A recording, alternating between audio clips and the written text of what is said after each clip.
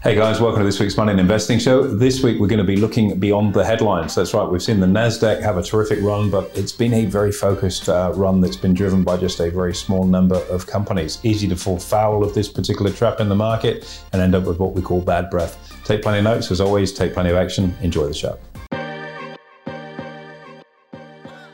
Hey guys, welcome to this week's Money and Investing Show with me, your host, Andrew Baxter, and as always, my co-host and offsider, Mitchell Renshaw. Pleasure to be here, Mr. B. As always, thanks for having me on the show. One thing a lot of people, most people hate is bad breath. Now, this is a play on words because we're going to apply this into the stock market. I'm talking about looking beyond the headline and actually reading through to the story. Indeed, nothing to do with halitosis, all about breadth rather than breath, and that's exactly right. We've seen a very, very interesting phase in the stock market where we've seen the big indices, particularly the NASDAQ, perform very well.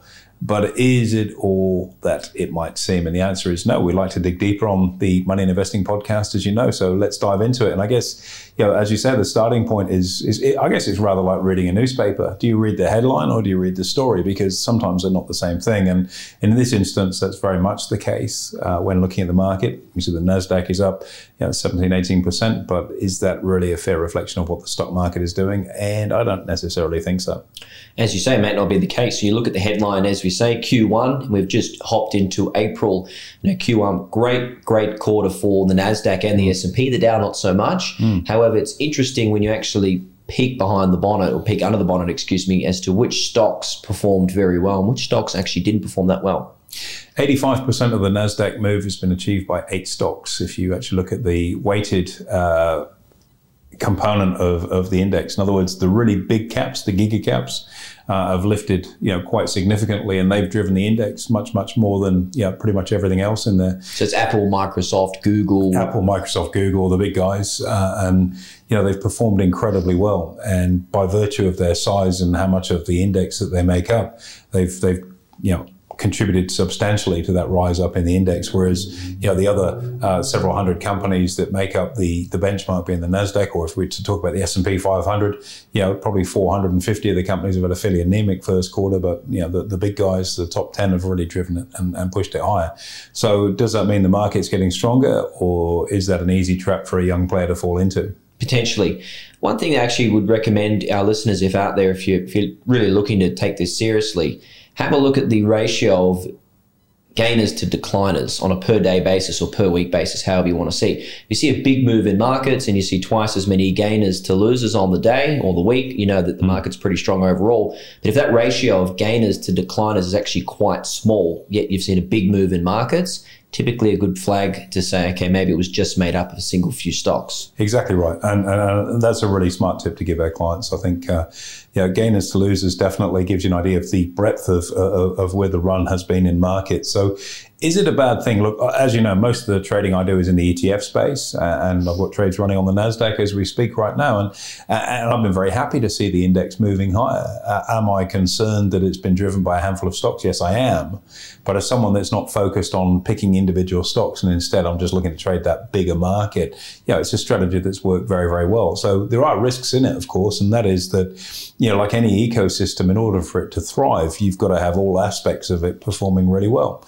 If we talk about property as an example, the investment market has been incredibly strong. First-time buyers have suffered as a consequence of it. So you need all aspects of a market to really fire in order for it to be robust. And when you see moves like this that are driven by a very, very narrow sector, and not just a narrow sector, but literally a handful of stocks, that to me is a risk on. It's not a buying opportunity where markets are setting new highs. It's actually time to take stock and really look at what risk mitigation and management you've got in place so that you don't find yourself falling foul when those particular stocks have seen their run to its conclusion, and all of a sudden you're running for the exit door like everybody else. So question to you, AB, in a situation like what we're currently in, as you say, only a handful of stocks making up most of the gains in the movement. What are you doing? What should you be doing? What should you not be doing in that scenario? Yeah, again, I like trading the index, so I'm almost impervious and immune to the individual stock moves. And that's worked really well. I think at the same time, you've got to take into account that music will stop, and rather like, musical chairs, you better make sure you've got somewhere to go sit. what's of particular concern, I suppose, is that where we are economically and moving into a slower, if not, and let's just pause there for a moment, actually. The tech sector has been cost-cutting like there's no tomorrow. We've seen, substantial levels of layoffs and retrenchment within all of the big caps, where they've got rid of, tens of thousands of staff. And you wonder how much things like, ChatGPT and artificial intelligence are starting to make inroads into some of those, some of those roles. Just got sued for defamation, by the way, ChatGPT. I bet they self-rep in court. I'd say so. I bet they win too. Yeah, I would say so. So the notion that the tech sector has been paring its costs is usually a sign that you've got industries that are getting towards the top of the cycle, and their goal is to obviously stay there as long as they can through paring costs to keep their earnings growth moving along. But if we move into a slower economy, the tech sector in particular can be quite viciously sold off. So we're at that flexion point where we've had a very, very strong run in the market, led by the tech sector and led by a handful of stocks within the tech sector that have already been busy cutting costs. Where is the next play? And the answer is likely to be a bit of a tap out and a pullback in that market. And given the fact that it was the big guys that drove the market, it'll be the big guys that then pull it back down. So I'd be extremely cautious towards the market and the Nasdaq at those sort of levels based on what's driven it. So talking to that, AB, factoring in interest rates for a minute, we've seen quite an aggressive rate hike scheduled by the Fed thus far. There's no meeting this month in April. The next one is in May. Yep, May the 3rd, I think, isn't it? Yeah, I think so. And the market's widely pricing in 25 basis points, which is a stellar difference from when it was once 75 basis points, for example. If we start to see a slowdown in interest rate hikes or a pause, for example, does that change the narrative for tech? I don't necessarily believe it does, in that there's a reason why interest rates are slowing down. The medicine is starting to take effect. We've seen that with some of the anecdotal inflation data and personal consumption and things like that are starting to show that the move by the Fed has worked.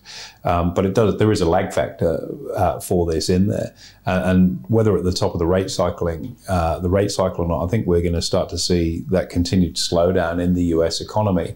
Just because rates aren't going up anymore doesn't mean to say the economy is all of a sudden going to take off, because we may see a period of 7, 8, 9 months where the Fed hold rates at that level, and sort of targeting, let's call it a soft landing, where we're not looking to push the economy into a recession, but we are needing to take some air out of the balloon from inflation and let that take its effect and see that economy just slow down a little bit and just make sure that very, very stubborn inflation is knocked out. I think it'll be a while before the rump is knocked out. It'd be like a limpet holding onto the side of a rock, whereby the headline inflation is declining, but you're going to have that residual 3.5%, 4% that's going to be really, really hard to sort of chisel off the rock.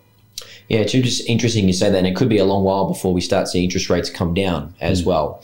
And as you say, the economy, the only reason they would pause on interest rates is if the medicine's really starting to take effect. Well, the other factor too to consider is a notion of slightly tighter credit markets too, with Silicon Valley Bank falling over and banks, plumping up their reserves, if you will.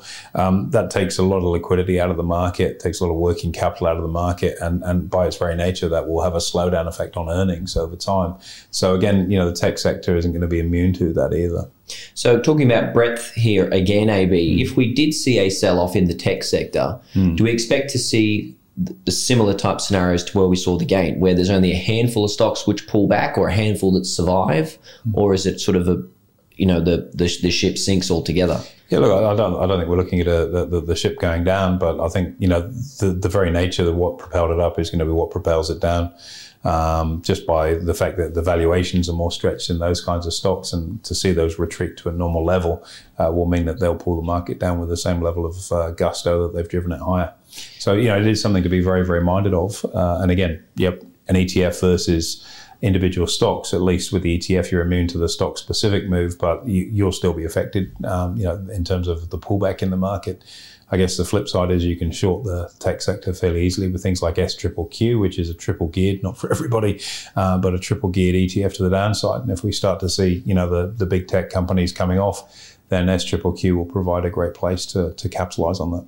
Anything else you would suggest traders out there look at doing? Maybe some volatility plays?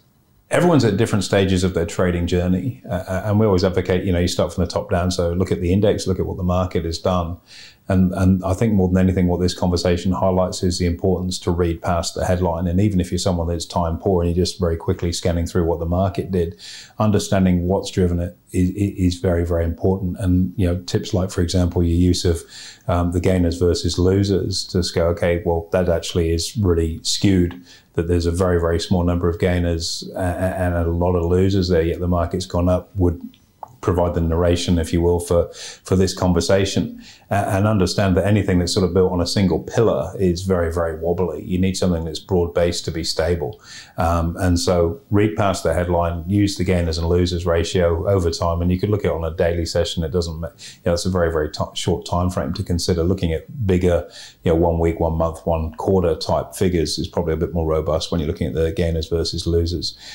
Secondly, having laid that in, then look at where the big weight players are in the index and see how they've performed, and see if it is those stocks that are really driving it. And if that's the case, then that's a very good warning indicator that this isn't a broad-based recovery in the market at all. It's a very narrow band of outperformers that when the conditions shift and that perfect storm that's working for them right now is no more, then you're going to see a fairly nasty sell-off too. You have to get past the headline. So your evolution as a trader, look at the headline, see what the market's doing, and then start to dig a bit deeper, lift the bonnet, gainers versus losers, then look and see within those gainers and losers what the gainers and losers were, and if they're the giga caps, which has been the case here, you can tell that it's a very narrow driving force in the market, and that is never a good situation. It's always a very fragile foundation on which to build a case. And a lot of investors will be looking at that first quarter thinking, gee, I've missed out, I've been a little bit late to the party in terms of getting in, or maybe I've been a bit too cautious this time. And we could prove to be very wrong on this comment, but we're about to go into an earnings season right now. It'll be interesting to see exactly what that earnings season looks like.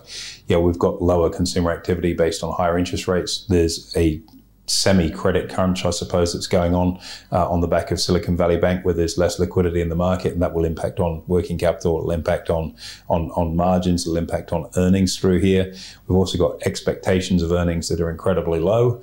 And just because companies come out with results that are slightly better than a very mediocre expectation of earnings doesn't mean it's a buy case. And I think we are in for a bit of a choppy time through this next quarter. You wouldn't get that just looking at the index. You need to dig deeper to see why it's been moving ahead. And maybe FOMO isn't a feeling that should be washing over you right now. It's maybe, okay, that definitely has happened, but maybe it's starting to get to that flexion point where it's looking a bit wobbly and risk management kicks in, and I'm not going to chase the wind here and try and get onto that train. It's already gone. You heard it here first. AB, great advice. Thank you very much. Absolute pleasure, anytime. There you have it, guys. Make sure you give us a review and a rating to help more people get to the show, and we'll look forward to hosting you next week.